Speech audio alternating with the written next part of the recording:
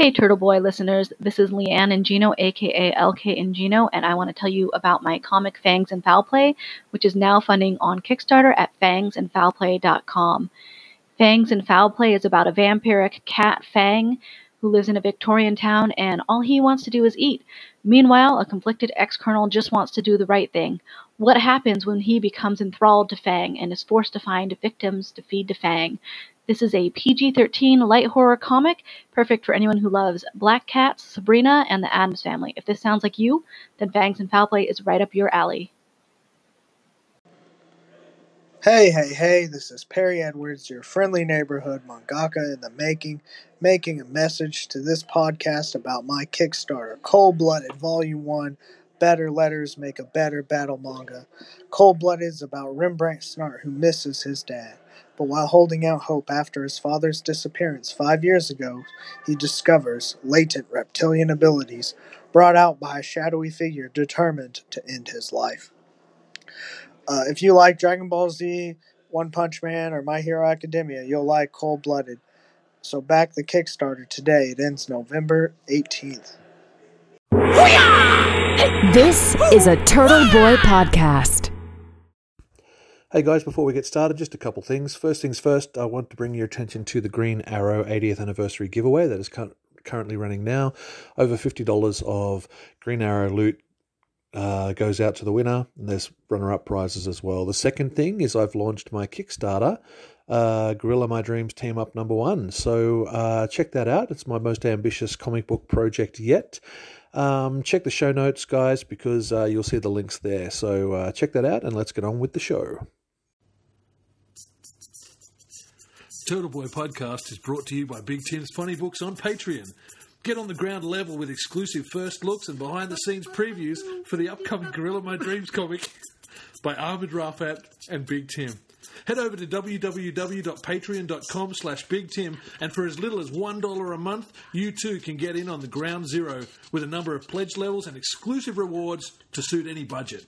With your help, Big Tim can keep making funny books, and you can get some pretty cool rewards. www.patreon.com/BigTim. You are now listening to the Turtle Boy Podcast.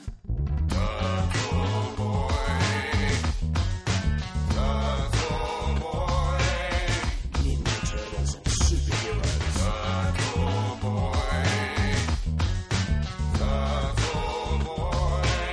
Comic books, films.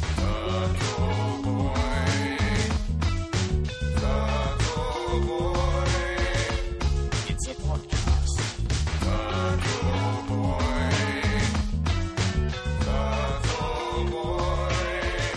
And he's your host, Tim Styles. Hey. Welcome to another episode of Turtle Boy Podcast. I'm Big Tim. I'm Luke McWilliams. And I'm Colin. What's fucking Colin? What's Colin? I'll explain it later. Okay.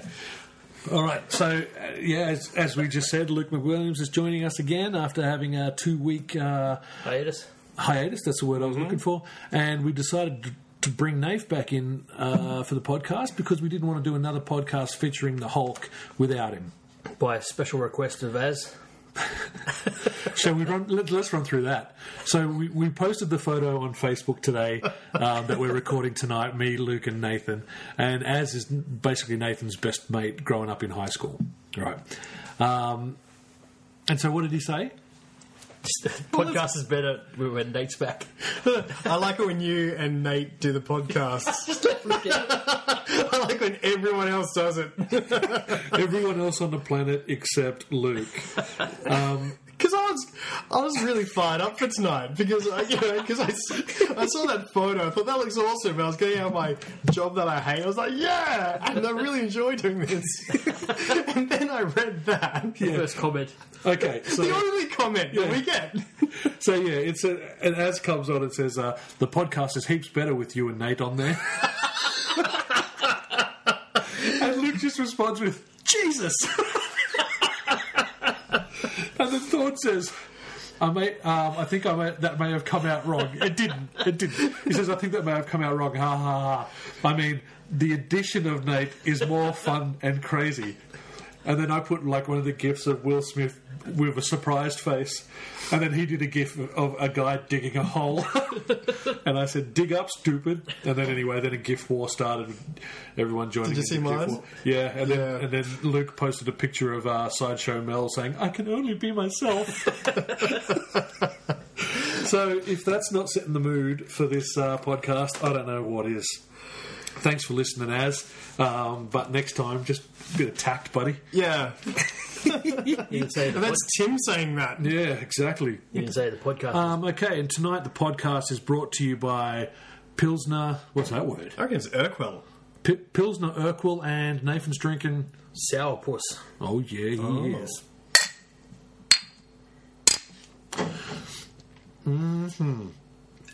Okay, so any news in the world, guys, or should we just get straight into the Thor Ragnarok? I can get straight into it because it's funny. A friend of mine said, "Hey, Luke, are you looking forward to Avengers: Infinity War?"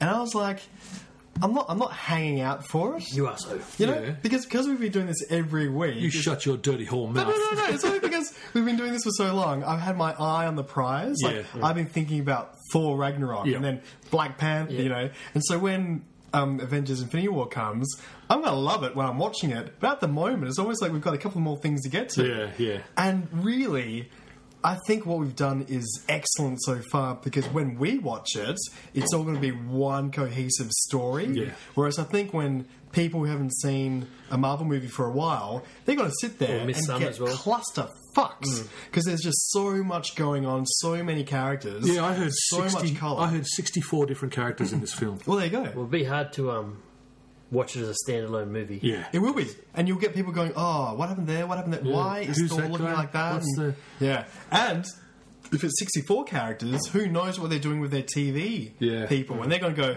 "Oh, who are they?" Look, dude, I've got my fingers crossed. Do you reckon the TV, the like Netflix in that version, is going to have backlash from the Thanos The saga? TV series, they have They had. talk about stuff in that. Well, yeah, I mean, the whole thing came straight out of the Avengers. first Avengers film, Yeah. and they were talking about terror from the sky and the man in the iron suit and all this The sort of battle in New York that Yeah. ruined the New York to the point that this Kingpin could come in and So look, Yeah. it has to, right? I really think it has to.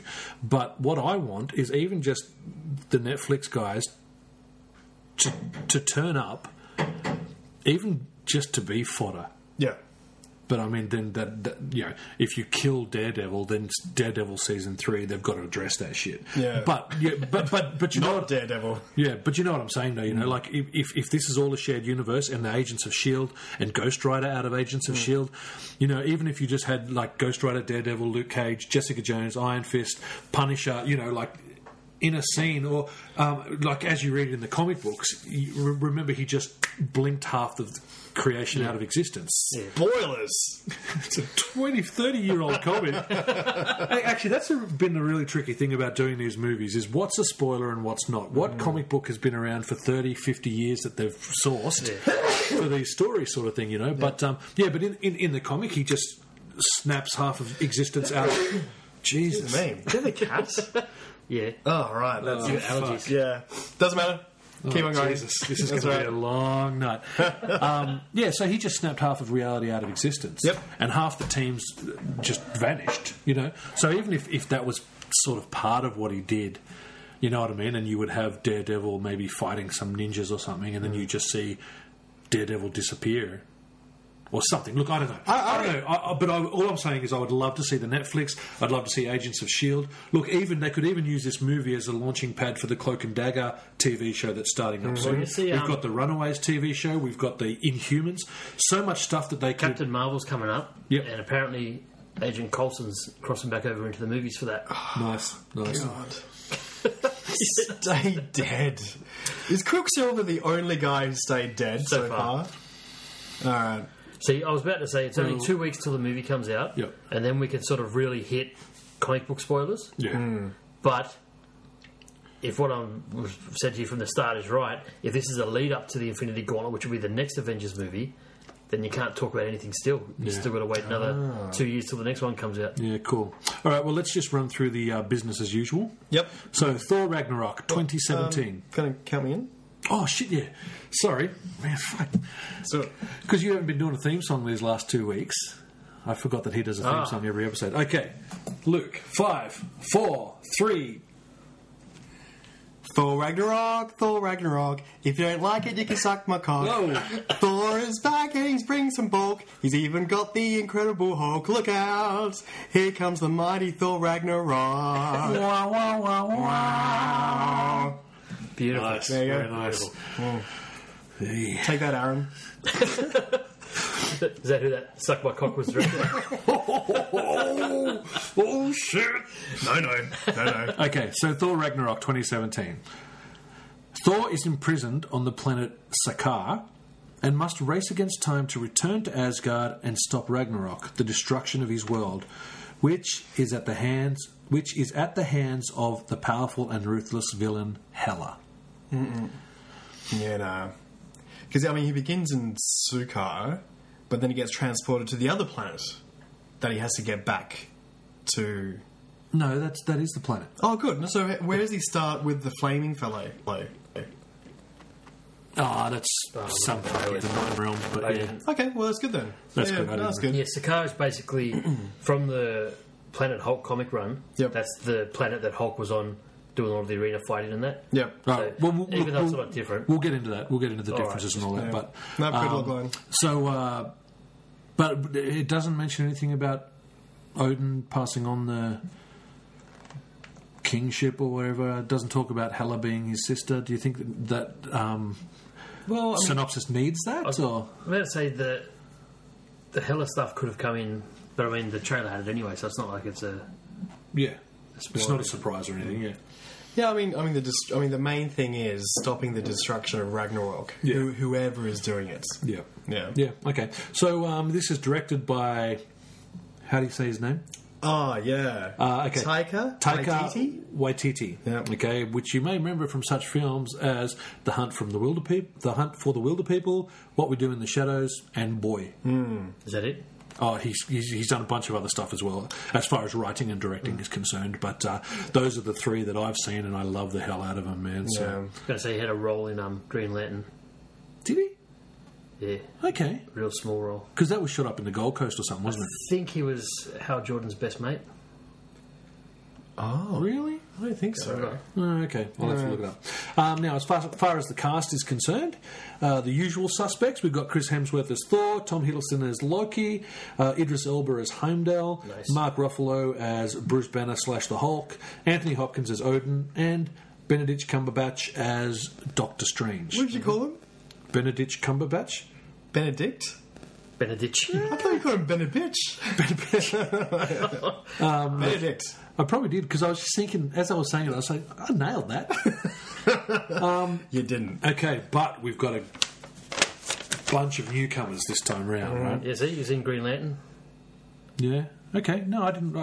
It's been so. That's one of the movies on my hate list, so I probably haven't seen it more than once. Oh, yeah. It's unfortunate. I've still got it somewhere, I think. Okay, so the newcomers, we have beautiful Kate Blanchett as Hela, and you may remember her from such films as The Hobbit and the Lord of the Rings movies, Indiana Jones and the Kingdom of the Crystal Skull. I'll not have a bad word said about it, except for Sheila Booth, and The Gift. Love The Gift. It's a great friggin' film. Yeah. I was going through her IMDb, and it's as long as Luke's cock. And look, Impressive. I was I know- debating about that song, but anyway, Look, it's all right. It's out there. On iTunes, we've got the explicit tag, so, you know. This goes to iTunes. Yeah, man. Yeah, bitch.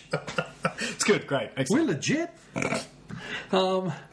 I was going through her IMDb, and I know I've seen a lot of stuff with her in it, but just from looking at the titles, there's not a lot that I recognised. Those were the only ones I really recognised. I still haven't seen Elizabeth 1 and 2, and she got a Golden Globe for one of them, and Oscar noms and things. And I don't watch Queens. Tried. I love drag queens, but not real queens. okay, Just didn't have the action or humour I wanted. Yeah. or Dragon. Okay, another newcomer is Sir Jeff Goldblum who plays the Grandmaster, and you may remember him from such films as the Independence Day franchise. Everything. Powder. You remember Powder? Fucking good. Jurassic Park movies. Well, the director of Powder, you know what happened there? Oh, don't ruin it for me. Like, I mean, I love that movie. I don't know what was Powder. Child sexual assault. Oh, Jesus. Yeah, and he did time for it, and yeah, there we go. That's rough, man. Fully reformed. Well, apparently. Hopefully. But people are now retrospectively looking at Powder and seeing it and thinking, oh, actually, there's some subtext there. Shit. So, All right, let's move on. Jurassic Park films. Yep. What else? The Fly. Yeah. No way I'm going to forget that. I think that was the first thing I ever saw him in. No, I think the first thing I saw him in was Earth Girls Are Easy. Oh, my gosh. With Jim Carrey.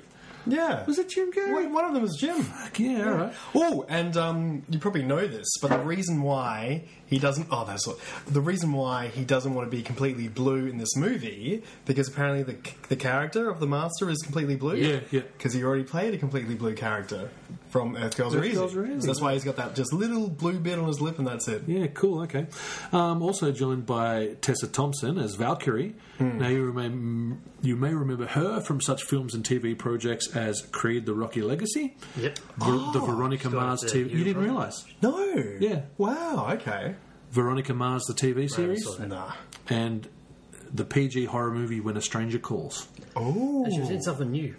Yeah, I don't know. It's just come out. These are just when I've explained to Luke weeks ago that what I do is I look at their IMDb. If something jumps out at me and I know I've seen it and I enjoyed it, that's what makes the list. It's not whether it's critically acclaimed or how new it is or whatever. Creed's the first one I saw her in. Also joined by Carl Urban as Scourge / The Executioner. And you may remember him from such films as Dread, Priest, a couple of the Riddick movies. Doom, the old video game adaptation with The Rock. Okay, look, I saw that. I saw that on his list, but I wasn't sure if that was the same film or not. You know? Oh, yeah. And Ghost Ship.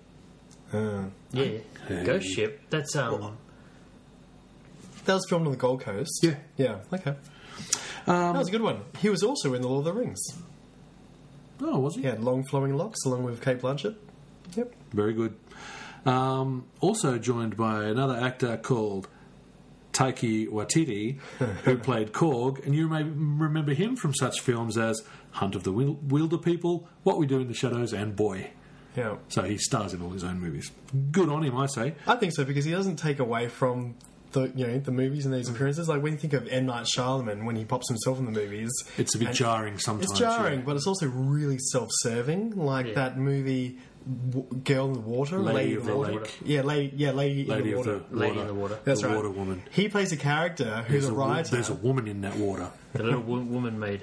Little mer woman. The mer child of Water Lake. The lady that couldn't swim. The lady that could swim. Carry on. Thank you. So the character that he played in that was a writer, and he gets told that in the future his writing is going to change the world, but he is going to get assassinated. Like he becomes such a great figure, and it's just like, no. Okay, also joined by Rachel House, who plays Topaz. And you may remember her from such films and TV projects as the New Legends of Monkey Magic TV series. I haven't seen that yet. Is it out already? Yeah, it's on ABC iView.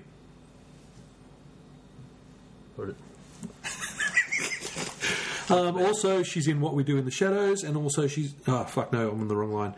Also, she's in Hunt for the Wilder People, and she was also in Whale Rider. Remember that? No. Fuck, that was a good movie, man. Yeah, it was The little girl who Was she the little talks to whales. No, she wasn't the little girl. And last but not least is newcomer Clancy Brown. Clancy! Yeah. Who plays Surtur. Sitter. Yeah, okay, whatever. And you may remember him from such TV and film projects as Guillermo del Toro's Trollhunter TV series. You may remember him on Netflix's Daredevil and the Punisher TV series. You may remember his voice from the Biker Mice of Mars cartoon and Starship Troopers and Highlander. He's done a lot of animated Marvel movies. Heaps of animated stuff, man. And there's one thing that I haven't seen that I'm going to look up. It's called the Super Robot Monkey Team Hyperforce Go TV series. But Wow. he only does That's the voice Riddling. of Surtur. Sitter? Surtur. How do you spell it? Sir. Oh, Surtur. It's not Surtur. S-U-R, but it's pronounced Sir, the first part. Oh, So okay. Surtur. But he does the voice. So who but does the motion capture? Waititi, whatever his name is. Yeah, okay, cool. So he's got the 2 roles in the movie. Man, he's just taking all that cash. Yeah, So it's just going to be him. Yeah, right. So, 17 paychecks for me. Yeah. Thor. Yeah, one, right. one paycheck for Hemsworth. Hemsworth. everything else Hemsworth. is me. Yeah. So how do we want to tackle this? Because I've got lots of, because I did a lot of research, because I know we read a little bit of Thor when we were young, but we weren't really Thor experts. So I've done a lot of research. We can educate the listeners as we educate ourselves on the Thor comics. I did some speed research about 5 minutes before you arrived. Okay, cool. So we'll see what I remember. And then I've got some miscellaneous stuff. Eggs and all that. Yeah. Yeah, got a couple of those too. Okay, so let's hit these. Why don't we hit these new characters? Yep. All right, just let people know who these new characters are. So Kate Blanchett as Hela. Okay, she first appeared in Journey into Mystery 102 from 1964, written by Stan Lee and Jack Kirby. Now that pointy head crown thing she's wearing was always part of the character. Yeah. Even back then, she was designed with that, and even up to comics recently. And like, I remember buying HeroClix recently, and I pulled one of her characters, one of her miniatures, and she still had the crown on. So it's like probably one of the few designs. Actually, no, every design fucking lasts forever. They've all got their... They change for a little bit, but always go Well, back. sometimes they just do little hints of the old thing, like paying homage. Yeah. But it's great to know that design kept all the way through. Well, Thor, did he ever have the sort of chainmail arms? Yeah. When For was- the when- moovies, or... Yes, yeah. he did. It Back in was. the 70s, he always had it. Yeah, and even recently, it was J. Michael Straczynski and Oliver Copiel's run. He was drawn with the chainmail armor as well. So, but in the comic books, she's actually Loki's daughter. Yeah. The daughter of Loki and the sorceress giantess Angraboda. He likes the big women. So yeah, and look, and I've heard people complain that they changed it to be their sister instead of Loki's daughter, but it Comic purists. yeah, but it wouldn't have packed the same punch. I don't care. No, that's what I'm saying. Complain. But that's what I'm saying. Is it wouldn't have packed the same punch if it was just Loki's daughter coming to try and usurp the throne. But it's funny though, isn't it? Because this movie starts with Thor and Loki trying to find dear old dad, Odin. Yep. So they finally find Odin in Scandinavia or somewhere. Norway. And he goes, well, hi fellows. By the way, back in the day, I was a bit of a cunt. I was savage and I took over Asgard. You got a daughter who's actually going to pull me up on all this. Bye-bye. He disappears. Yeah. So then Loki and Thor are left holding the bag for the vengeance of this daughter that they've never known about, who, in a way, is righteous. You know? Because she did the job of dear old dad. Everything she was expected to do. Did it really well, and then dear old dad sort of re-altered history to put him as this beautiful, fantastic leader, and she's back to do what she does best. Yeah. Yep. To claim the throne that's hers, really. That's right. That's rightfully hers. That's probably promised to her to get her to do these horrible deeds. Yeah. And and it makes you think with that. Thor has always been aiming to be as good as his dad to get on the crown, get the crown and get on the throne, but he could never have ever, measured up to that false image of king. So that's why, and we'll probably get into it later, but that's why I liked that arc of Thor becoming his own type of king. Yeah. Yeah. Yep. Now, Scourge, played by Carl Urban, the Executioner, he first appeared in the very next issue of Journeys into Mystery 103 in 1964, again by Stan Lee and Jack Kirby. Now, him having the change of heart and using the M16 machine guns to hold the bridge is straight out of Thor 362 by Walt Simonson. Up against... Well, Just some threats. Yep. Cool. The Grandmaster. Now, I couldn't find any evidence to back this up, Tell me. The Grandmaster is said to be the brother of the Collector from Yes. Guardians of the Galaxy. I couldn't find any evidence of it between the movies or the comics, There's a lot in the I comics. did find a lot of people saying it's like, yeah, they're brothers, but I was like, I don't know. Yeah, apparently there's a lot in the comics, even to the point where the Grandmaster ends up dying, and somehow he works with the Collector, and the Collector convinces Earth's mightiest heroes and that to somehow revive him. But Okay, very cool. They're brothers, and they're two of the oldest celestial beings in the Marvel Universe. So the Grandmaster was around before Planet Hulk? Oh, yeah. The Grandmaster in the comics isn't related to Planet Hulk at all. Ah. They got two contests of champions. They got on Planet Hulk, in the Planet Hulk story in Sakaar, they got a contest of champions, which is the battles they have in the arena there. But there's actual comic book that came out in '82, I think, and it was called Contest of Champions, and it's the Grandmaster, and he'd grab heroes, and he'd and then grab hero foes and make them fight, and just gamble on them, see who's going to win. Yep. So that's where they sort of got the two ideas from. Yep, cool. That wasn't... Entirely true. No, I was going to say that wasn't Secret Wars, was it? Or is that was something else completely? No, called Contest of Champions. Yeah, okay. No, cool. Valkyrie. Okay, referred to in this film as Scrapper 142. Right. Now, Yeah. man, I was looking up her background as a character. I'm familiar with her. I used to read Secret Avengers, which was Steve Rogers' secret team that would go behind enemy lines and all this sort of stuff. And she was on that team. I think she occasionally showed up in some Hulk comics as well. Yeah. So I don't know much really about her, except she was on this team with Cap. But the internet reckons that Scrapper 142 might be a reference to the Incredible Hulk 142. Yes. Where it's not the first appearance of Valkyrie, but the first appearance of one incarnation of Valkyrie.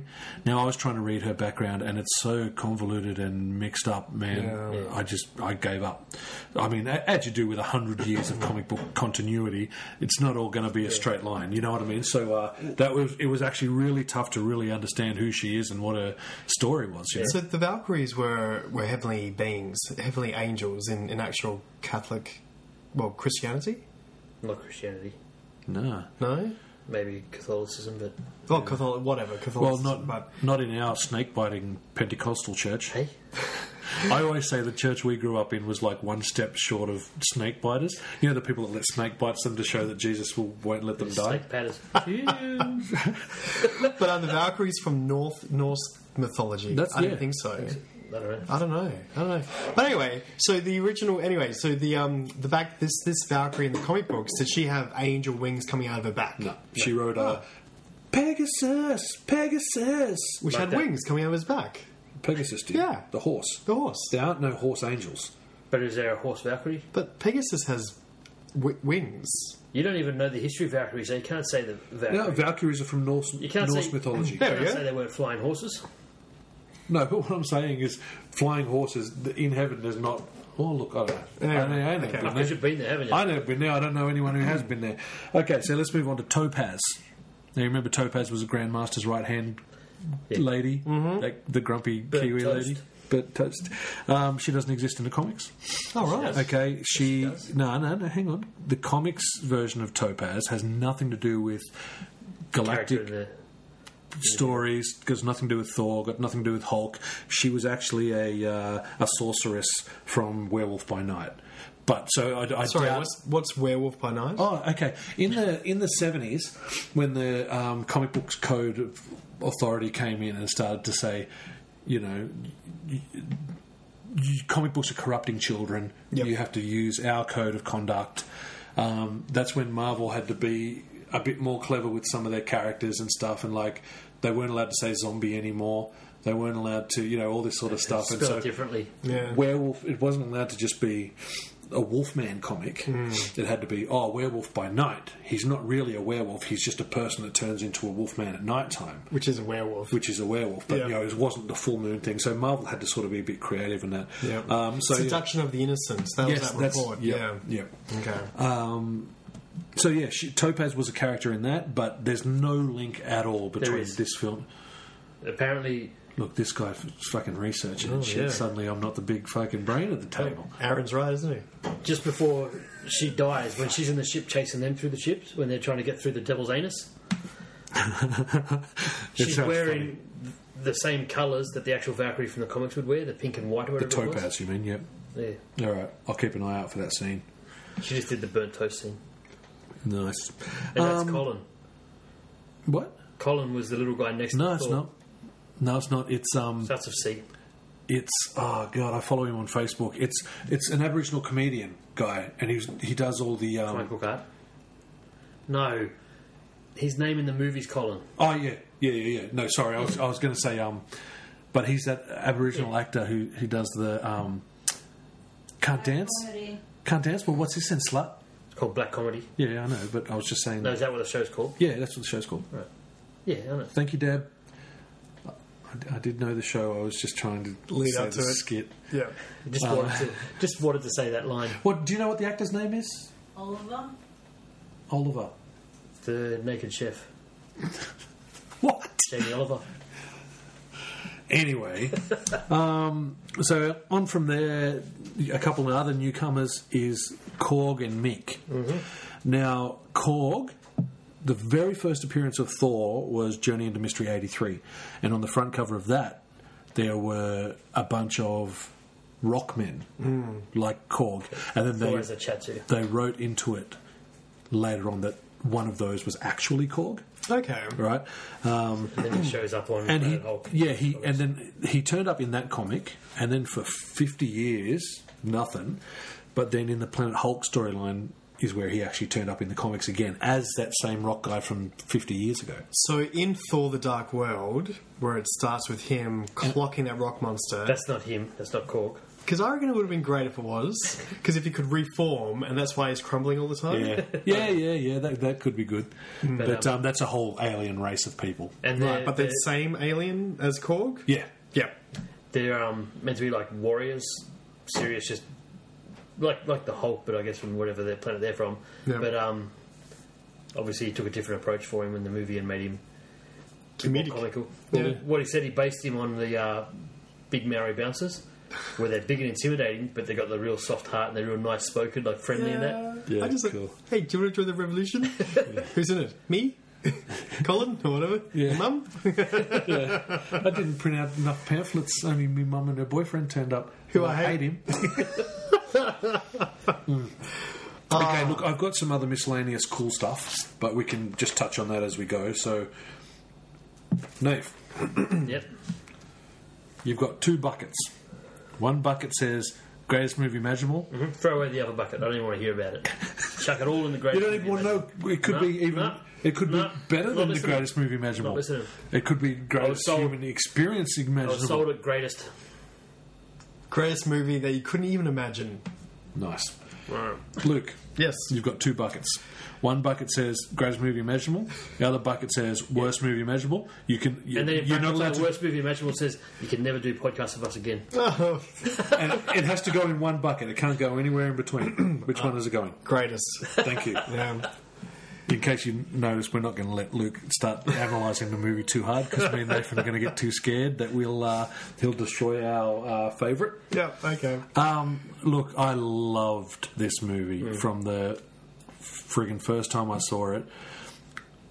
You know what I mean? I was just enjoying the whole roller coaster ride. You know. It's funny because and I remember this looking through your Blu-rays. Careful. Mate.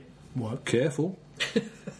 That You better think about what you're saying. No, I just mean You better think. Think about what you're trying to do to When Tim gets scared, he starts getting punchy. no. That this is basically. Can I just? Because we were just talking. We know you had something to say. Because we were just singing the Blues Brothers, right? I put Blues Brothers on for my oldest daughter. Yeah. And that bit where, Guitar Mac or whatever says to his wife, "Shut up, woman." My daughter Trinity was like, "Oh."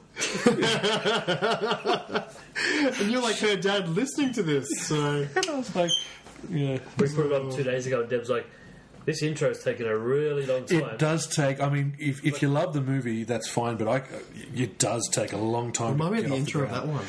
Look, he Just getting out of prison. just getting out of prison, Yeah. then driving in the car, getting to the nunnery, You know, because that's what it's about. It's just trying to save the orphanage. Yeah. You know, and like that's 30, 40 minutes or something. Yeah. If it's not, it feels like But a it. lot of movies from the 80s were like that, where Yeah. it takes 40, 50 minutes to get the feel of the characters and for the story to start at that Well, point. I remember just destroying the record even before I saw the movie because I love the music. And so I was really pumped to finally get on video. Yeah. And then I watched the movie. I was like, no great shakes. Oh, really? Yeah, like not a lot happens. They get out. Yeah, yeah.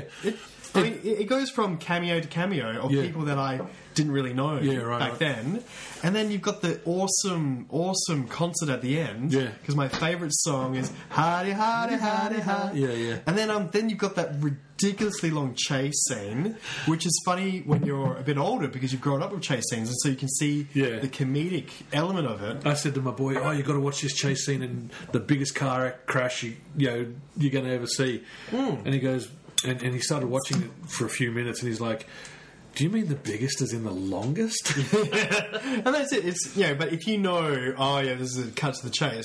But because when you're younger, you think it's not really that great. Yeah. But obviously, with hindsight and knowing a little bit more about movies, you enjoy it a little bit more. Yeah. Anyway, sorry. What I was Butted going on to that, say. but- Okay, so do you remember Skyfall?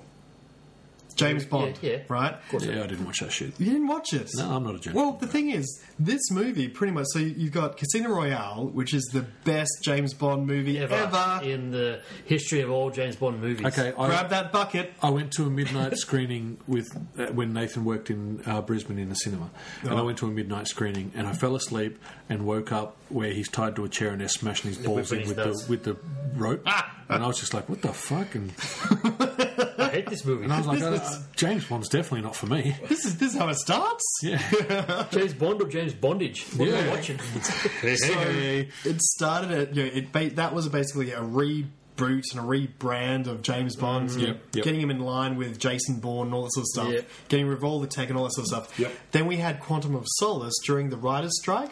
right. And so they weren't allowed to write a script with a script writer. They had to pretty much just go on notes and improv and all that sort of stuff. And it sucked, unfortunately. It was a really bad intro. Yep. And then Skyfall comes along, and you can see how they have the same Bond character in the beginning, but they symbolically kill him. Like they shoot him in the opening sequence, and then he eventually comes back and he talks about, resurrection. What have you been doing? I've been dead. I've been enjoying retirement or whatever. Yep. And then he has to train himself back up and become a new type of Bond, and with new teammates and new situations. And he's got a couple more injuries, and he's a little bit more lighthearted.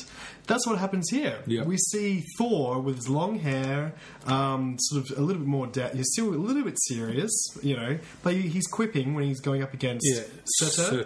Surtur. There you go. Yeah, Surtur. But then we go through a deconstruction of him pretty quickly.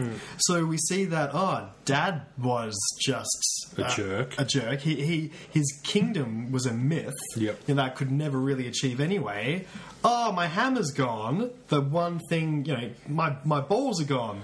Crashed, Some and then he would gets say a that haircut. you've got an intimate relationship with that hammer, and losing it is like losing a loved one. There you go, absolutely. Yeah. Then he gets a haircut, and you think about, and that sounds quite silly, but then you think of Samson and Delilah and what hair expresses, and so And- he absolutely gets And let's depowered. talk about him with short hair in the comics in Thor, The unworthy Thor. So once Jane, what's her name, becomes Thor, and he's unworthy of carrying the That's hammer in anymore. the comics. He got his hair cut too, And it looks So like it does. scruffy like it does in the movie. as It well. completely ties in with the Samson and Delilah Absolutely. type myth, And you think also about going to prison. You get a shaved head. Yep. It's all that sort of stuff. and his new weapons, the weapons that he uses. Wasn't in it this funny film. that his club is like Hercules' club from the comics as well? Yeah. I read. Yeah, yeah. Oh, right. But- But yeah, so basically we deconstruct the character down to bare bones, and then we can rebirth a new type of character where he's a little bit, I've lost everything. I'm just going to enjoy myself. And like he's almost like a new personality. Yeah. And normally you'd probably even have a new actor do this type of thing. But they basically do what they did in Skyfall, and I think this series needed it. Yeah. Because I'm not too sure about the numbers of the previous movies, but this one From a budget of 180 million, it made a box office worldwide 854 million. It's unreal. It's amazing. So From obviously, what was the budget? 180 million. And this is Taika's first big budget blockbuster movie. Yep. And my God, he's going to be around for quite some time. Yeah, look, and I'm interested to see where it goes from here because, I mean, we've heard Chris Hemsworth come out and say, he's... Okay, so the first Thor film... Yep. Say that again. The first... Yeah. Did I say it right the first time? Yeah, you probably did. I probably did. The first Thor film was a budget of 150 million and it made a box office of 449.3. Yep. And that was from Kenneth Branagh. Yeah. Second, let me just look real quick. Okay, the budget on the second, 170 million gross, right? 152.7 million net. I don't understand that. Yeah, that's the budget weird. they made the film with. Whether the other 20 million is advertising or something. Oh yeah, maybe. And that made 644.6 million. So it made the money, but not the 158 billion dollars you said. 854 million. It almost made that much. Yeah, But it was... not critically acclaimed. It wasn't. I guess it's one of those... fans didn't They got the money, but it wasn't successful. look. Big box office. Batman vs Superman, they made a lot of money, didn't they? Yeah. Yeah, Batman vs Superman made all the money in the world. And that was considered a flop.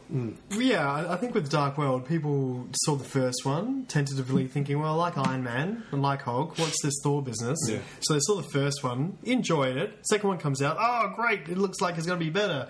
Boom, What's it wasn't. happened? Yeah. But they all went to see it. And so I guess you have to look at also the weekend or first week of drop-off as well and all that sort of rubbish. Yeah. But looking just at the money, to get people back in after Dark World and in such a big bad way. You know what else we should have looked at is the movies that were released the week before and the week after. Yeah, because that sort of affects it sometimes also. gives an idea of.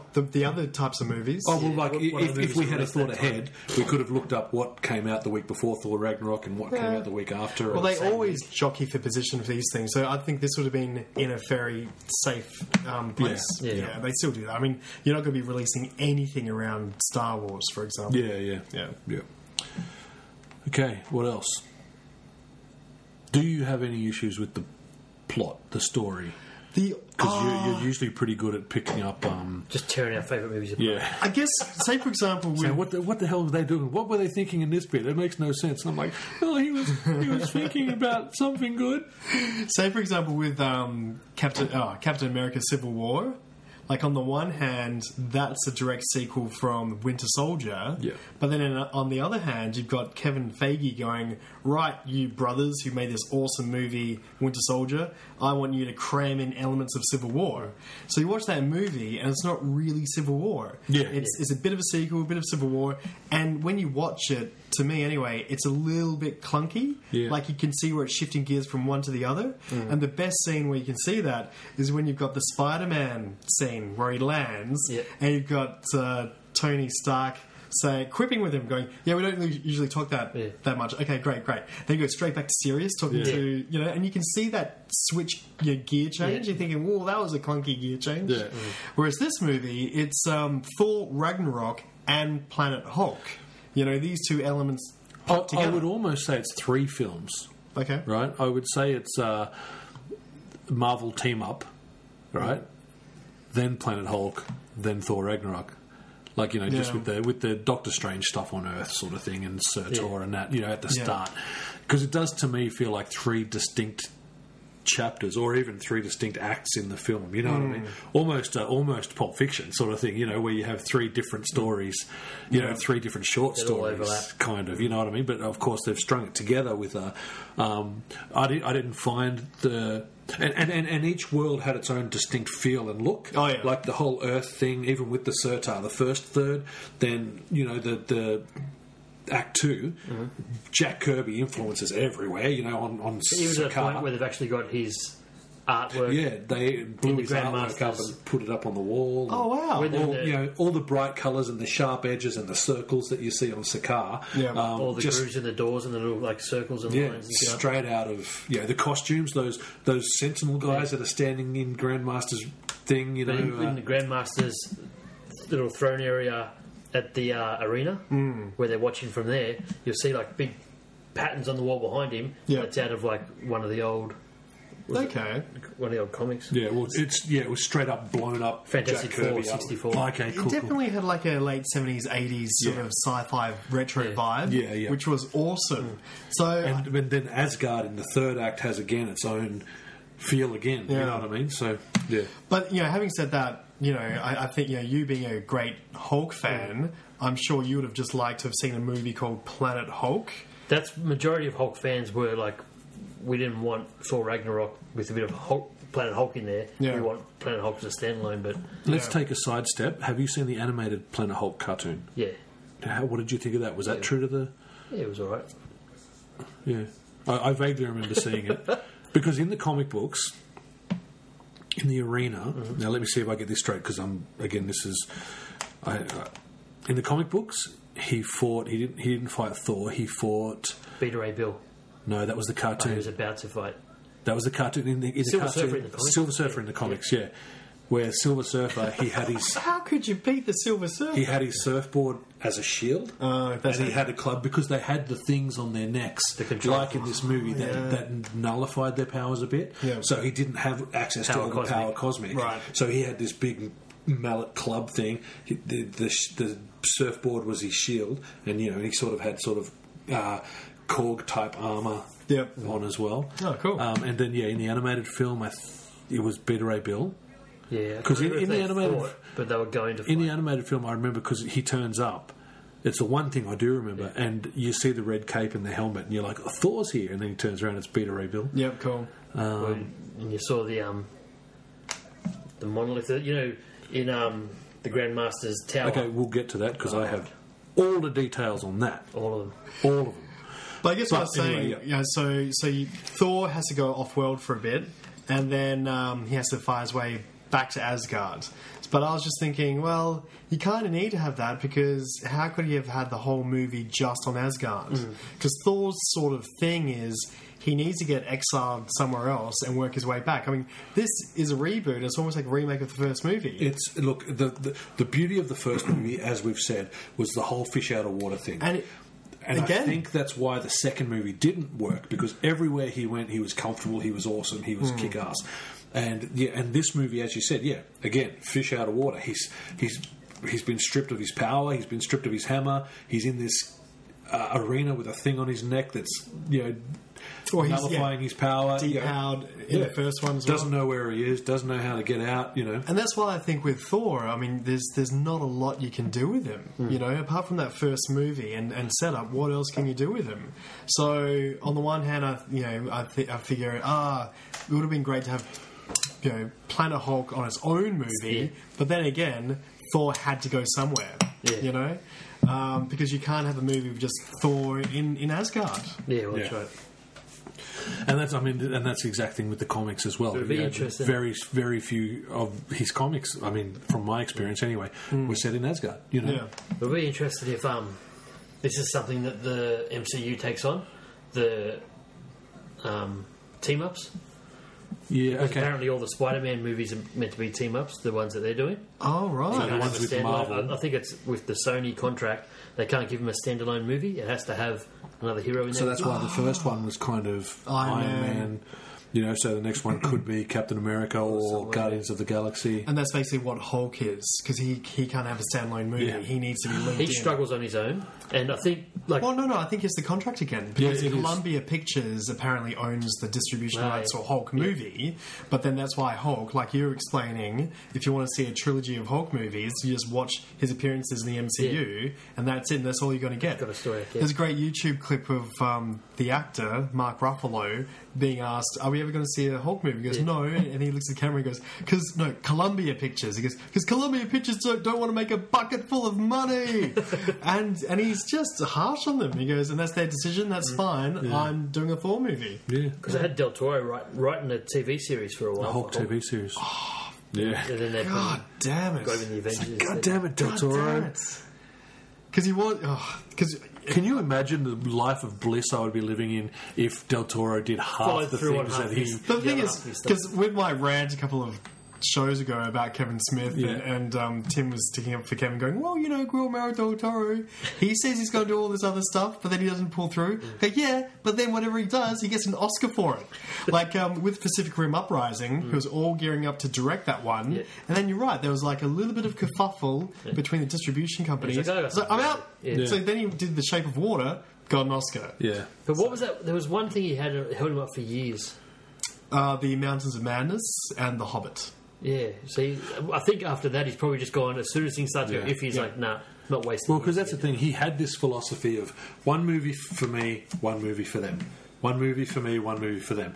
And then I think, like the Hobbit trilogy and the Mountains of Madness, I think that was just where the point where he's like, look, fuck them. Yeah. I'll do what I want to do. And if I get static, I'll just move on. Thing is, though, he's gone to the point that if he does a movie for him, it's for us. Yeah, exactly. Yeah. Exactly. So I love the design of this as well. I thought it was really, really, really great. The comedy, it was fresh. You got awkward comedy in there, which I think Marvel does really, really well, especially for Taika.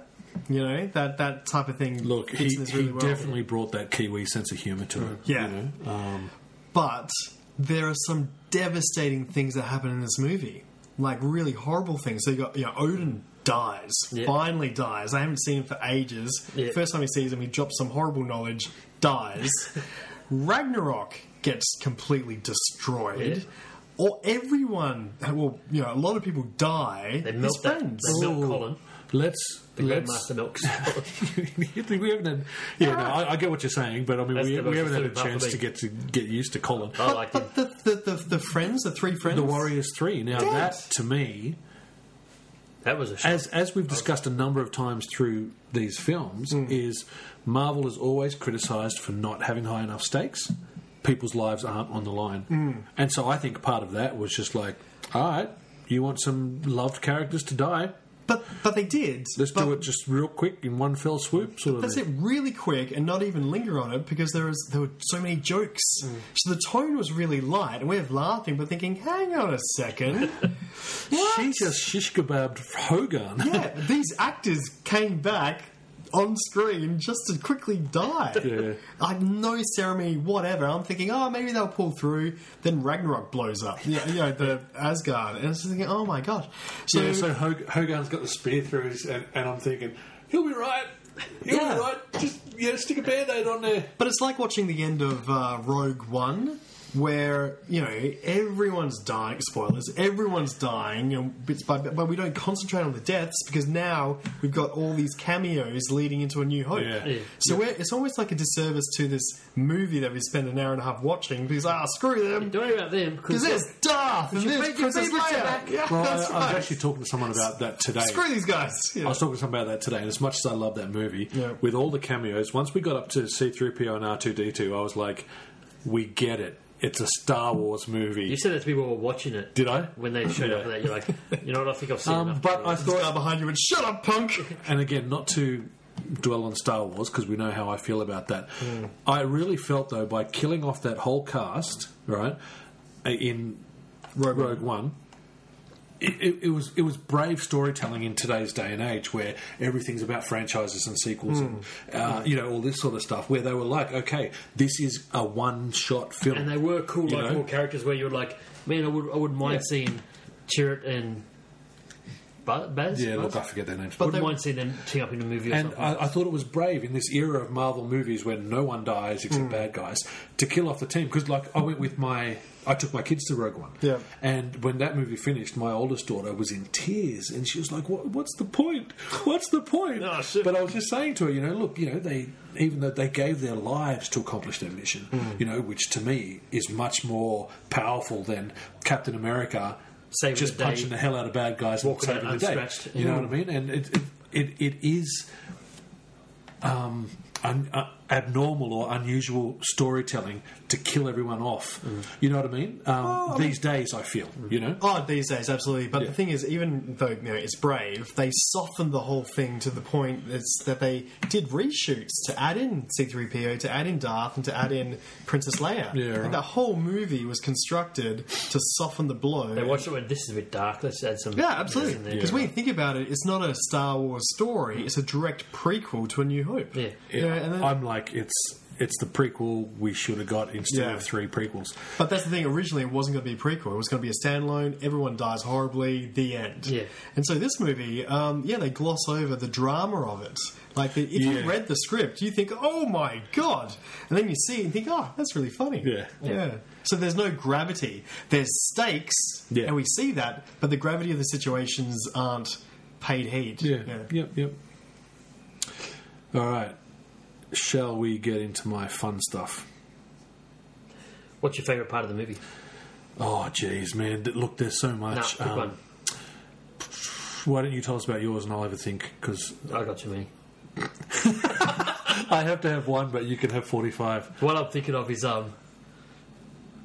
when Banner's in the ship and they got the big attack dog running along the Rainbow Bridge, and he's like, "It's all right, I got this covered." Yeah. And jumps out the window. And he just hits the ground, the bridge hard. Better. But that's a throwback to Ultimates. to the Incredible Hulk, the movie. Remember when Edward Norton just jumps out of the plane and he hits the ground and turns into the Hulk sort of thing? I thought it was a good little play on that. But that was from the Ultimates. Yeah. Released him. I don't know if I read it or someone said to me. They said basically that's the death of Bruce Banner, Yeah. because his fear is if he turns into the Hulk again, he'll never turn back. But by falling on the bridge like that, the human's dead, and then boom, he becomes the Hulk. So I thought that was quite interesting. But remind me, in those final scenes where they're flying away from the destroyed Asgard, was he still Hulk? No, I think he was Banner. I think Really? Yeah. Oh, there goes that then. No, Deb turned it off. Well, I was just looking over at the TV to see. I thought he was still Hulk. Yeah, I'm going to have a look at that because look, in my mind I can see it both ways. So Because there was I remember an old Marvel comic where, like, old meaning it was a flash forward into the future, where Hulk, someone says about Hulk that if he ever changes back to Bruce, he's going to die. Because Bruce, the human side of him, died years beforehand. that was Hulk the End, I believe. Oh, there we go. I thought that was quite interesting. Yeah. Yeah. Oh man. What comes to mind when we say Thor Ragnarok? I think of the scene with Kate Blanchett and the hammer in her hand, and she just crumbles the hammer like that. That's Symbolic. really bringing. Hey. Oh. Sis. How she tells him to bow like Loki did. Oh yeah. The early movie. And then she goes something about bow to me or whatever, and Loki's like, "Excuse me?" Yeah. Loki's like, that's my thing. But I mean, look. I mean, I love his interaction with Doctor Strange. That was great. Where he says, "Why couldn't you call me about my dad?" He goes, "Because you don't have a phone." "Well, you could send me one of those electronic letters called an email." "Do you have a computer?" "No." "Why?" I was like how as he's checking the books and he keeps zapping to new spots, and you see Thor in the background. He's trying to get his balance all the time. He just Well, keeps that was like stumbling around. in those scenes specifically, like, you know, when he's drinking, he's given tea and then it turns into a beer. Apparently, really practical effects as far as there is a stagehand just off camera because he puts the tea off shot. And then they quickly give him the beer, and he holds it up, and it's a beer. Yeah. So, like, apparently, Taika. Fuck, I'm so. But apparently, that was a lot of his approach to the film, where you can, if you really pay attention, a lot of the effects are just practical effects like that. You know what I mean? Saving money and just doing it practically. You know. I really love Doctor Strange. That's one of the movies that I just watch over and over. Yeah. I think because of the colour and the magic and something a little bit different. Can I just say, my dad was down last weekend and I put it on for him. Yeah. Like, first we watched Thor Ragnarok, and he says, "Was that a real Marvel movie or was that a spoof of a Marvel movie?" Yeah, nice. And then I put on Doctor Strange, and like, he was just like, "Where's all the adventure? Where's all the action?" Because, you know, like, it starts off in Kulin Ra or whatever the town's called, whatever the city's called, but then he Yeah, then it goes just to him being a surgeon and all this surgeon stuff, and he's like, "Where's the adventure?" And he's studying. Yeah. He's researching. Yeah. But And we didn't finish it. Dad wasn't interested.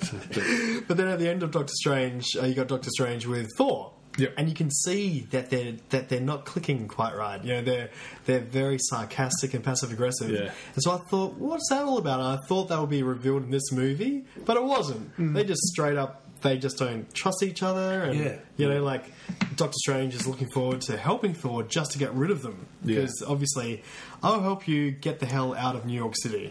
So and it was a fun cameo, like whipping around in the dimensions and all sorts of stuff. Was so good, man. Like, and Thor just can't hack it. But it was good also because with Doctor Strange, and he's doing all of his tricks, and it looks really quick. He's doing a lot of different stuff, but if you've seen Doctor Strange, you've gone through that evolution of his powers, so you know what he's doing. Yeah. It's great. Yeah, sure. Thor in that scene, when he's not Thor, he's got like an umbrella. Yep. Now, I made a note about that. While on Earth, we get a nod to the old comic continuity. Thor's umbrella is his Mjolnir stand-in. Yep. And when he's in Norway, he bangs the umbrella on the ground to change from his street clothes into Thor. Just after Odin dies. Yeah. Yep. when Hela shows And in the old comics, Dr. Don Blake used to have a walking stick, and that's how he would transform into Thor, by hitting it on the ground. Yeah, I was going Don or Ron. So, yeah. Apparently in this movie, I think it's towards the end when he holds up his sword and he becomes like, you know, the god of thunder and lightning or whatever, and then he just illuminates with lightning. That was a homage to Masters of the Universe. Oh, yeah. Yeah. Oh, nice. And that builds into the whole 80s sci-fi fantasy thing. That's awesome. Yeah. Were you looking something up just then? I was just trying to look up a picture of them on the ship at the end to see if it was Banner or Hulk, but Yeah, right. couldn't find nothing. That's right. Okay, well, let's get into what I want to talk about. Most. Yes, there we go. Screw you guys. An hour of your shit, guys. Now listen to me. I've been really patient. Yeah, you sons of bitches. As Nathan brought up earlier, the Grandmaster's Tower, right? And the faces on the tower, Yes. right? All of them Marvel characters, right? Yep. Obviously. So what we've got at the top is obviously Hulk's head being built because he's the current... I'll just cut you off for a sec. Yep. The Grandmaster as well, I can't remember what they're called. He created a team of Marvel characters which were, what do you call it? Homage of the Justice League to fight the Avengers. Yeah, right. And then... That's not Supreme Justice or something. Could be. Okay. And then he was one of the forces behind the Justice League Avengers crossover comics. Yeah, right, okay. All right, Carry on very with cool. Tower. So anyway, with his tower, they're obviously building the Hulk's head on there because he's the current champion, right?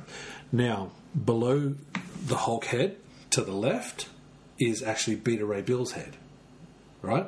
Yep. Next to his head on the right. So you know Beta Ray Bill. He was a stand-in for Thor, wasn't he? Kind of had a Thor, like a horse sort of shaped face. Yeah. Yeah, and when Thor was unworthy for a while, he lost the rights to the hammer. No. What happened with Beta Ray Bill was he was out. Thor was out on this cosmic adventure with these horse-faced people, and this one character, Beta Ray Bill, just really impressed him with his warrior spirit. So Thor was just like gave him some Thor power. Oh, some Thor power. Yeah, well, Okay. he's like a Thor light. Yeah. Okay. Cool. So he can, and he's worthy to carry the hammer. Yep. So he carried the hammer for a while, and when Thor came back to collect it, Odin made him his own Okay. sort of hammer. Yep. Okay, so Beta Ray Bill first appeared in Thor 337, created by Walt Simonson. A lot of the characters and story was pulled from Walt Simonson's run in the 80s. Mm-hmm. Hence the whole 80s feel of the thing as well, you know. Below Hulk on the right is Marvel's Ares, God of War. Yep. Okay. Now, he first appeared in Thor 129 in 1966. Again, created by Stan Lee and Jack Kirby. Yep. He's got one of those gladiator sort of helmets like Hulk wears. Yeah. And then, so that's Hulk. You got Beta Ray Bill. You got Ares. Now, under Ares is two faces, right? A head with two faces on it. Now, that's actually a Hulk villain called Bi-Beast. Okay. And it's just this massive, muscly monster with two faces. Which again, he hasn't been in the whole comic for years either. Yeah.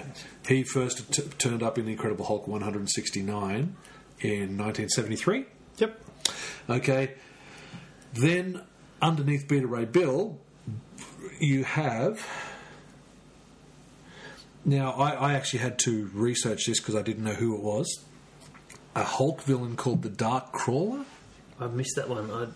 I looked at the other faces and I didn't even notice that one. Yeah, okay. Underneath Beta Ray Bill is the Dark Crawler, who first appeared in The Incredible Hulk 126 in 1970. Our listeners are probably saying, now this is getting very boring with Tim just rattling off.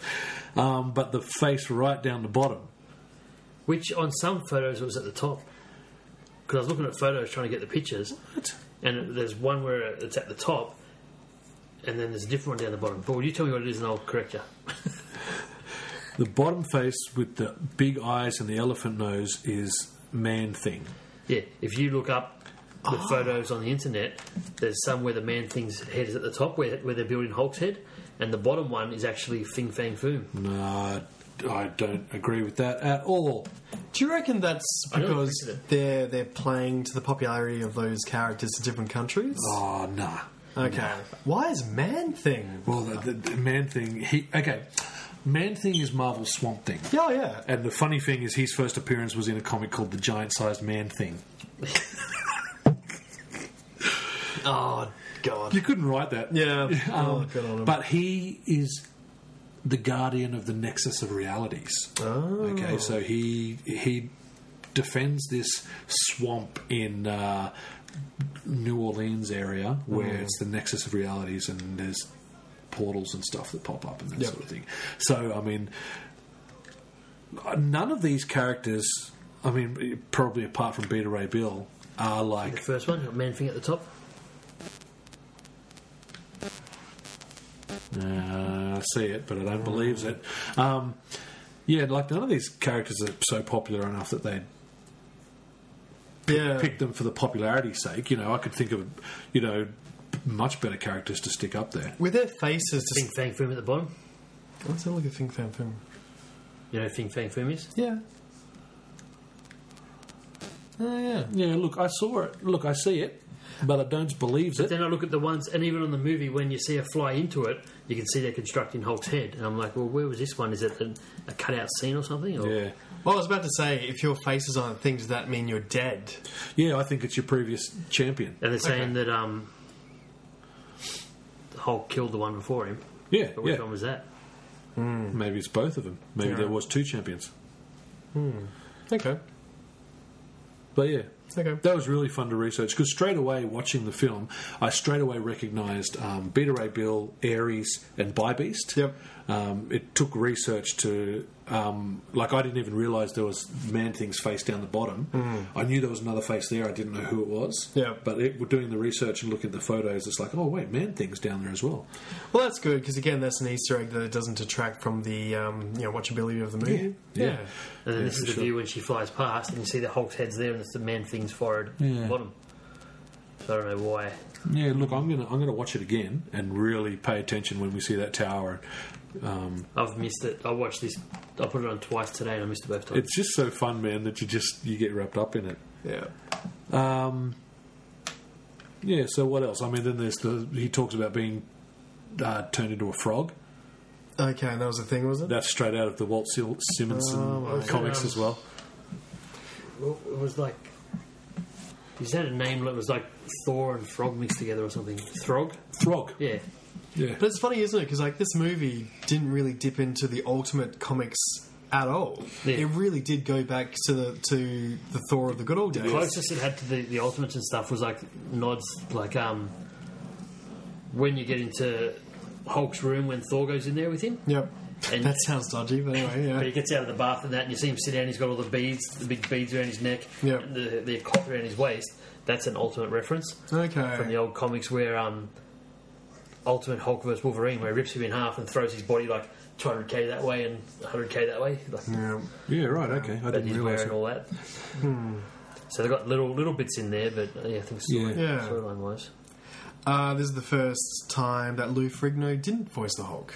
Oh. So it's Mark Ruffalo. Oh, okay, I did not realise that. Mark Ruffalo, and I think he did the motion capture as well. Yeah. I think we spoke about this before, if you're an actor and you're known for one CG character, you want to get right in there. That's right.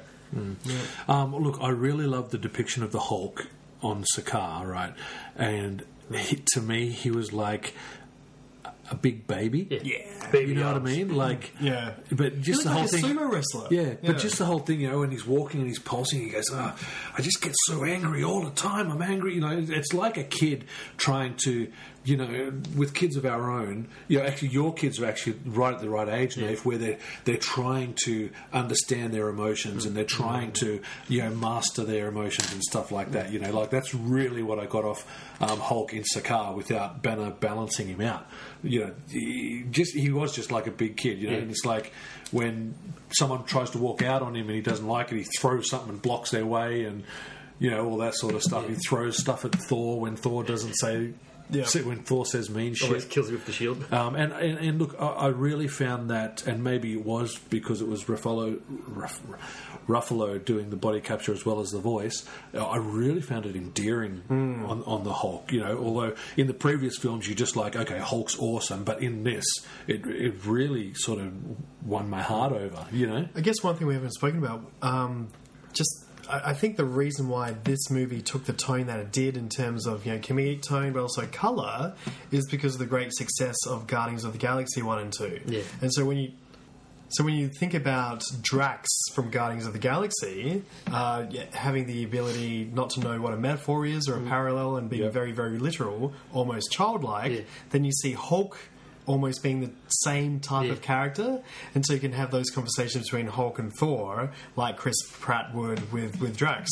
And so and that's not taking anything away from Thor Ragnarok, but you can just see how Guardians of the Galaxy, and we've spoken about before, was one of those movies that if it failed, doesn't matter, because then Marvel Universe will keep on ticking along. But because it just went so nuts, they've now taken that. It's like, okay, well, people don't like dark, depressing comic book movies anymore. They want comic book colour movies. And so we've got Thor Ragnarok. Yeah. That's it. Shot in Queensland. Yes. Which I think is great, because... Look, no, I think it's great, but I just hate how I just can't get in on these fucking projects. They bring in all these awesome projects to Australia, and I just can't get in the fucking door. I was, I went, when I was going to Sydney to do this sort of extreme acting course, I met this fellow there, and God bless him, I love him, but just, and he got really bored one day in his supermarket job, so he goes, I went up to Queensland and I auditioned for Band of Brothers. And so he's there auditioning for Band of Brothers, Steven Spielberg's almost sequel to Saving Private Ryan. Yeah. And he was asked, oh yeah, that's great, can you do an American accent? The guy went, oh yeah. So he gave like a real cowboy American accent, didn't get the gig. So then he went and did this acting studio thing that I was doing. So he said, so I'm here just to learn how to do an American accent, eh? And I was like looking at him, I just went, how'd you get in the fucking room? How did you get there, buddy? Like, I was bored in my supermarket job, so I thought I'd go for We're all Steven bored in our supermarket jobs. We all want to go talk to Steven Spielberg. Yeah, but Jesus Spielberg. Did I say Jesus Spielberg? Nice. Yeah, wow.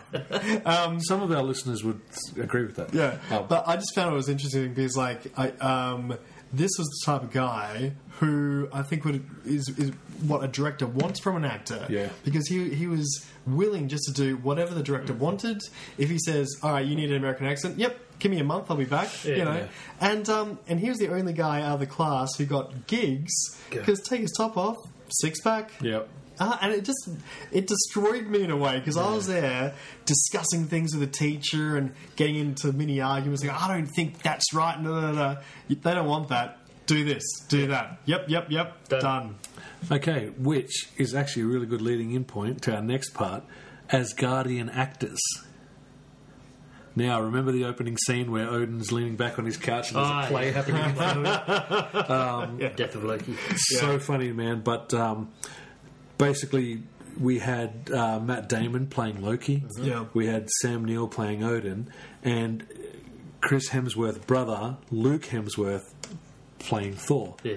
Which is funny because Luke Hemsworth was battling with Chris to get the Thor role. Really? Because I heard it was Liam Hemsworth that was Liam. Thor. How many Hemsworths are out there? Luke's the chubby one. Luke, Two skinny ones, and then Luke. And when you say chubby, he's still. tired.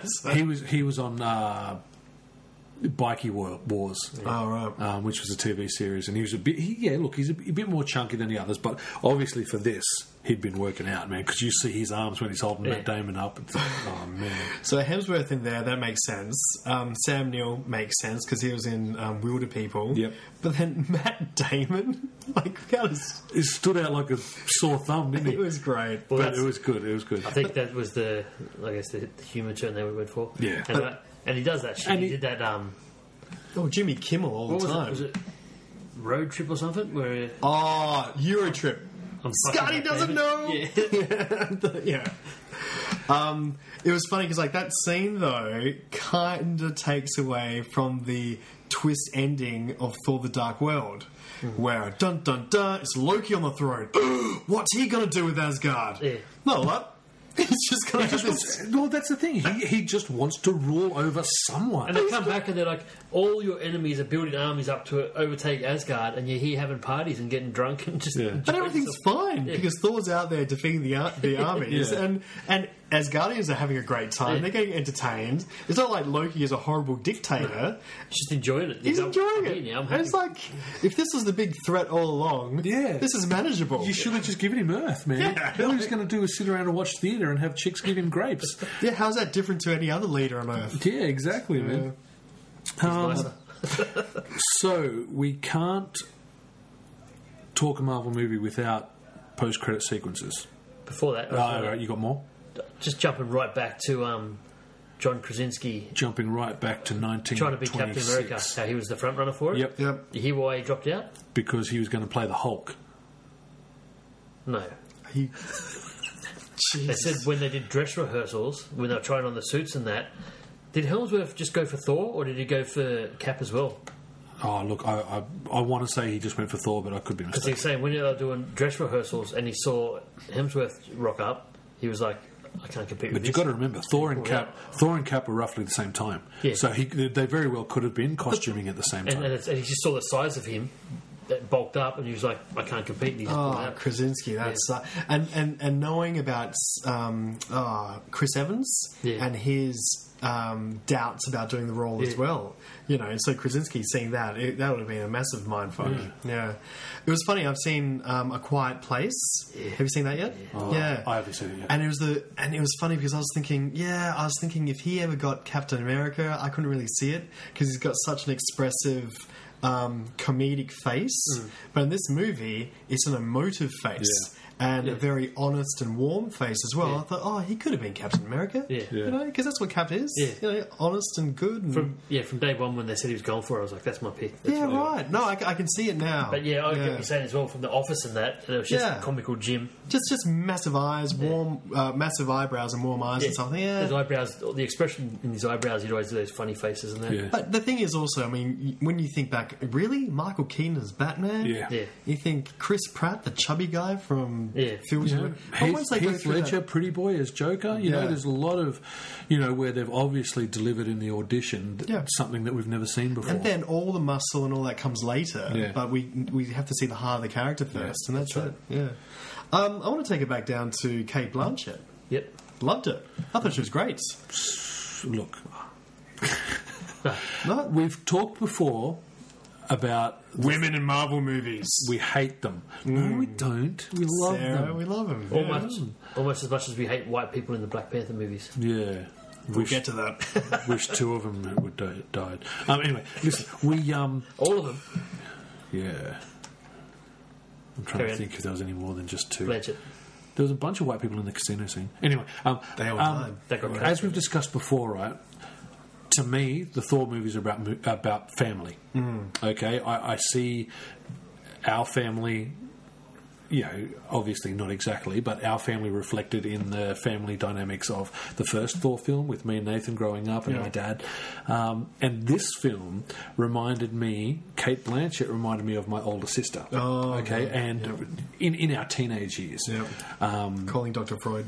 Tanya, super bitch. And so that's when I see Hela, and I'm like, she's hot, but then I'm like, no. Yeah. No. Yeah.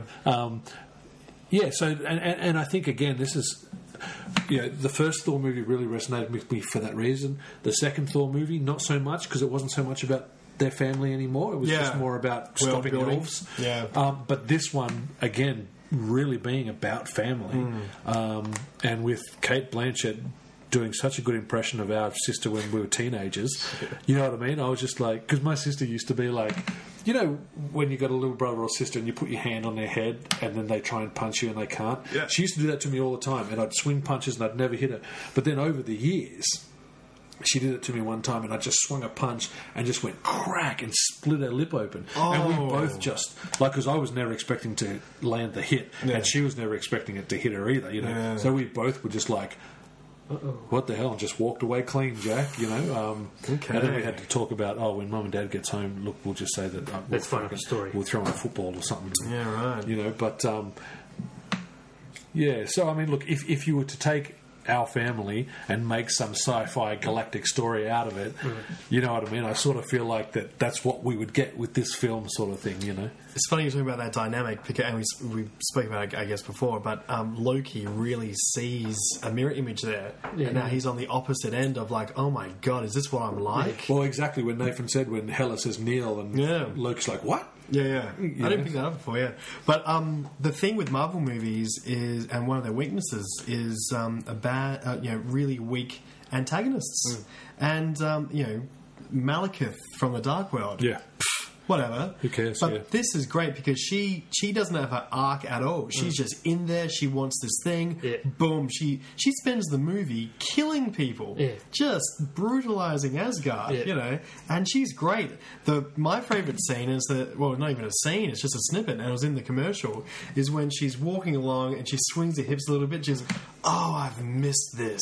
Yeah. And that's all you need for this character, because she's the goddess of war. Goddess goddess of of death. Yeah. And she loves being the goddess of death, and this is what she loves doing. Yeah. We're seeing her in her elements, and we're not seeing Thor in his element until the third act, where he powers up again, gets his nuts back, and goes crazy. It's the whole cheesy 80s, your power was always within sort of thing, but done really well. Synthesized.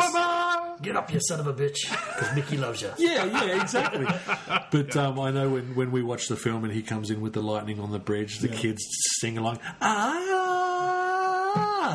They just sing along with it. I'm like, what the fuck is going on? It was great. Even the soundtrack, even though, it's got a retro thing to it and people can notice what those songs are, they're used so well in this movie. Yeah. And like you're saying, your kids pick up on the actual, heart of that music, that connection to the scene, as opposed to, I know this song. And okay, something we haven't touched on is a lot of the scenes, especially on that Rainbow Bridge towards the end, is like an 80s video game, Mortal Kombat style, where you're looking at it.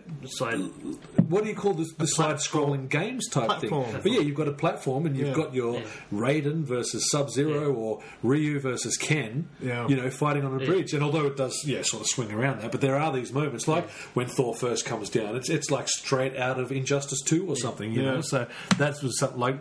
Actually, not even Injustice 2, but I mean, the old 80s ones. Which I thought Streets was of really Fury. Cool. Yeah, man, yeah. I guess also the use of a soundtrack is from Guardians as well. Yeah. Because previous Thor movies were composed. Yeah. Post-credit sequence? Two post-credit sequences. Look, I didn't really touch on the final one, but I felt like there was two takeaways from the mid credit sequence. Loki and Thor chatting. Yeah. So what that sets up, and as we were saying before, you were saying, has Thor ever had the chainmail armor? Yeah. And I said that's from the J. Michael Straczynski and Oliver Copiel's run. That era, that run of comic books came like 5 years after the comic book Ragnarok story, where Asgard was destroyed and actually Thor, Loki, everyone was killed. And then J. Michael Straczynski did this run where Thor turned up on Earth, and he's a bit amnesiac. Is that the right word? Yeah, sure. And so he's podcast. He's finding people on Earth who are actually the gods with amnesia and are just living as humans. And he's activating them. Yeah. So, and then they set up Asgard on Earth in the middle of some giant field in Kansas or something. No, in the States. Yeah. You know, they just had this floating Of course, it kingdom. was the States. I've read this, and it's floating, and so government people come along and go, yeah, you can't be on this land. And it's like, we're not on the We're land. not on the land. We're 10 feet above the land. Yep.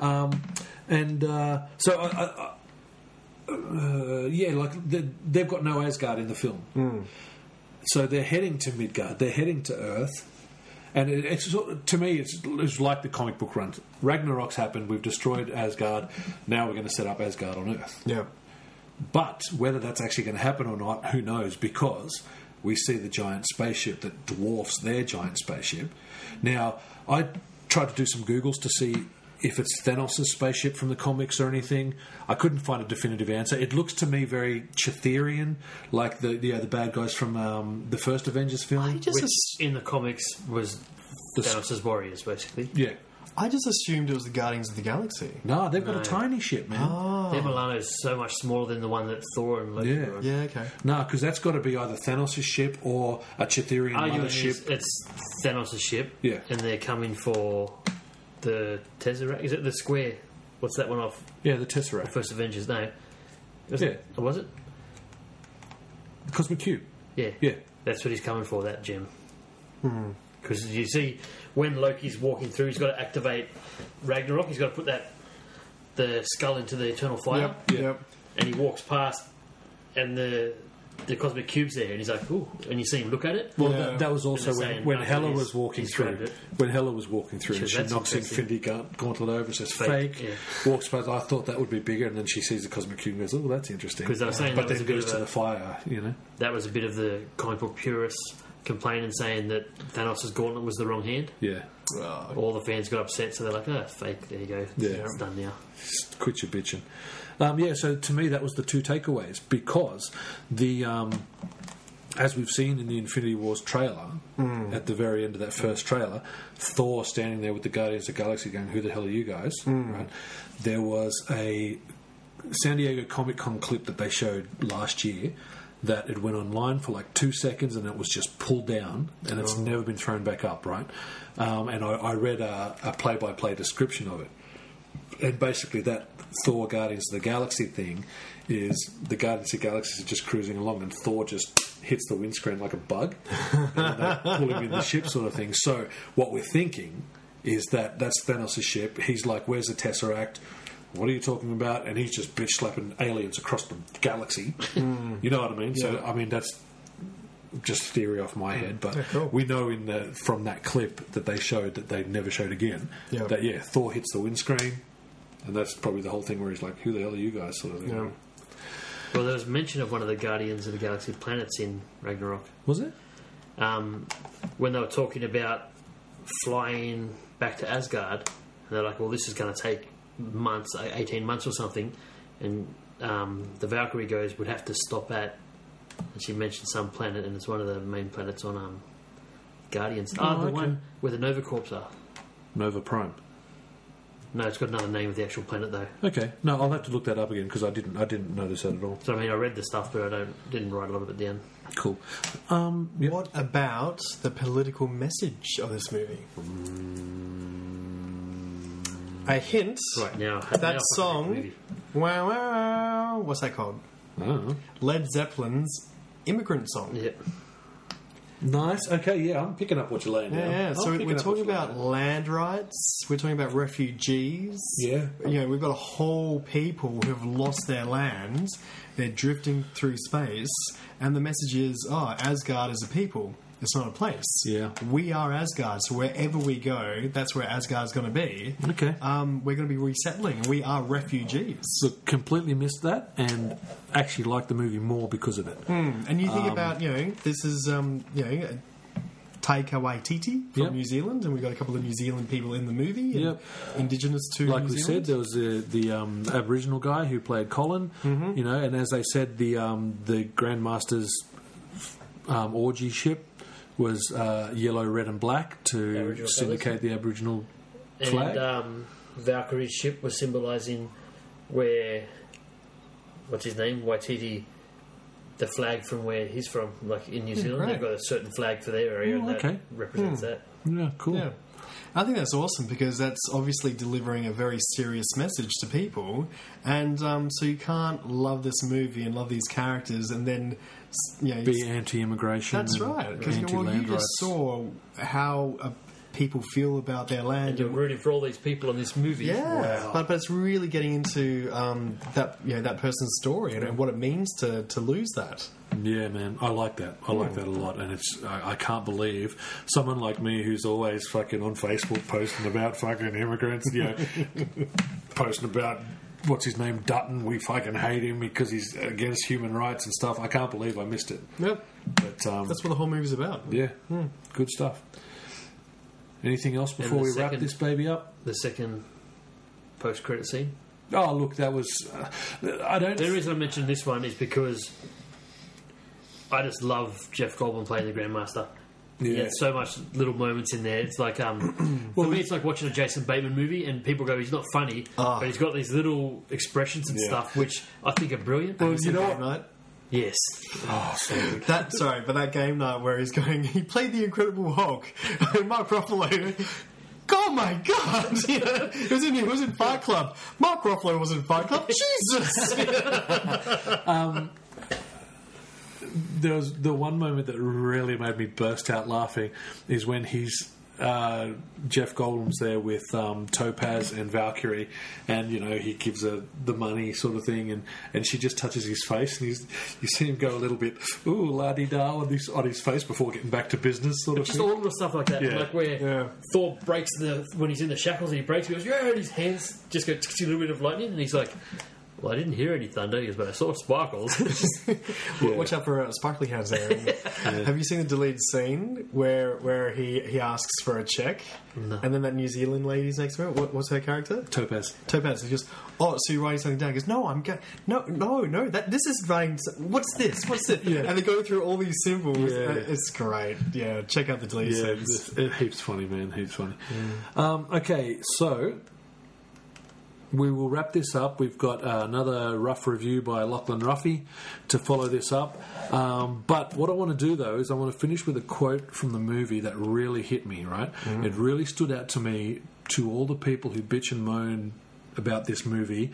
Oh, it was too funny. It wasn't the real Thor. It wasn't Ragnarok. It wasn't what we wanted from Planet Hulk. It wasn't what we wanted from a Marvel movie. You know what I mean? Because it was a step away from, as you said, the darkness and grittiness of the Marvel movies, and a fun, soap opera type, not space opera type thing. You know? To deliver a very serious message. Yeah, and that's the way to do it, through comedy and parody and satire, to really hit home with the message. So the quote came from the scene where Loki was going to betray Thor, and Thor hit him with the electric thing.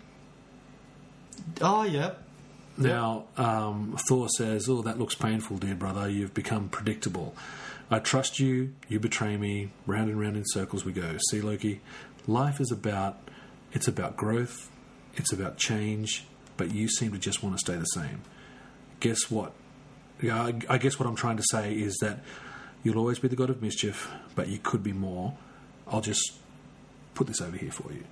But what stood out to me was when he says, it's about growth, it's about change, but you just seem to want to stay the same. To me, that everyone who was bitching about this movie, because to me, man, this is one of the greatest Marvel movies yet, right? And people complaining that it's not Thor, it's not Ragnarok, it's not Planet Hulk. You know what I mean? It's just like, guys, we've had all that. We've had the Dark Thor movies. We've had the gritty Captain America movies. We've had 18 films or something. Let's try something different and enjoy it. Okay, guys, well, that's about it for this week. As I said, we're going to go straight on to rough reviews with Lachlan Ruffy. Look, make sure you hit us up on our Facebook group. Come and have a chat with us about the episodes if we've made some mistakes, especially in this episode. As we said, we're not Thor experts, so we're happy to be schooled. And thanks for listening, and be good to each other. Lachlan Ruffy's Rough Reviews, watching films that the Turtle Boys choose. Rough Reviews. Hey guys, it's Ruffy again with another rough review for the Turtle Boys podcast. Big old tip of the hat to the Turtle Boys, sending me the money to go see this one again. This week we're seeing Thor Ragnarok, and I'm going to tell you about this. Let's get straight to the review. Thor Ragnarok is one of the greatest Marvel Cinematic Universe films ever. It's widely popular, and let me tell you, on first viewing, it's not hard to see why. You get all your classics. You get Thor. You get Thor's brother, the goth kid. You get goth lady. You get Santa with an eye patch. Pirate Santa's great. And of course, they're all working together because they've got to get to Ragnarok. And that's the main goal here, is it's their journey to Ragnarok. And so, will this mismatched group of friends ever get there? Who knows? Obviously, it wouldn't be a Marvel Cinematic Universe film without an excellent opportunity to embrace special effects and CGI. The soundtrack is almost entirely synth, and there's lots of explosions, which is great, because if I'm going to Ragnarok, I'd want to see a lot of explosions. It's a very colourful film. All the colours are represented here. It's very vibrant. It's got a lot of 80s graphics in it. 80s are, of course, coming back. Everybody loves retro. I sometimes feel like they lean a bit too hard on the comedy. I want a few less jokes and a bit more of the lessons they learn on their journey to Ragnarok, because we all know when they get to Ragnarok, they're going to need to use everything they've learned if they want to survive. Overall, I'd give the film about 4 stars out of 5, because you betcha, there's a dragon right at the end. They sneak him on in there. I'm very excited about that. I nearly threw up my popcorn right on the lady in front of me. And there you go, that's my review of Thor Ragnarok. Big thanks again for the Turtle Boys for sending me the money to go see that bad boy, and I look forward to the next one. Lachlan Ruffy's Rough Reviews, watching films that the Turtle Boys choose. Rough Reviews. This was a Turtle Boy podcast.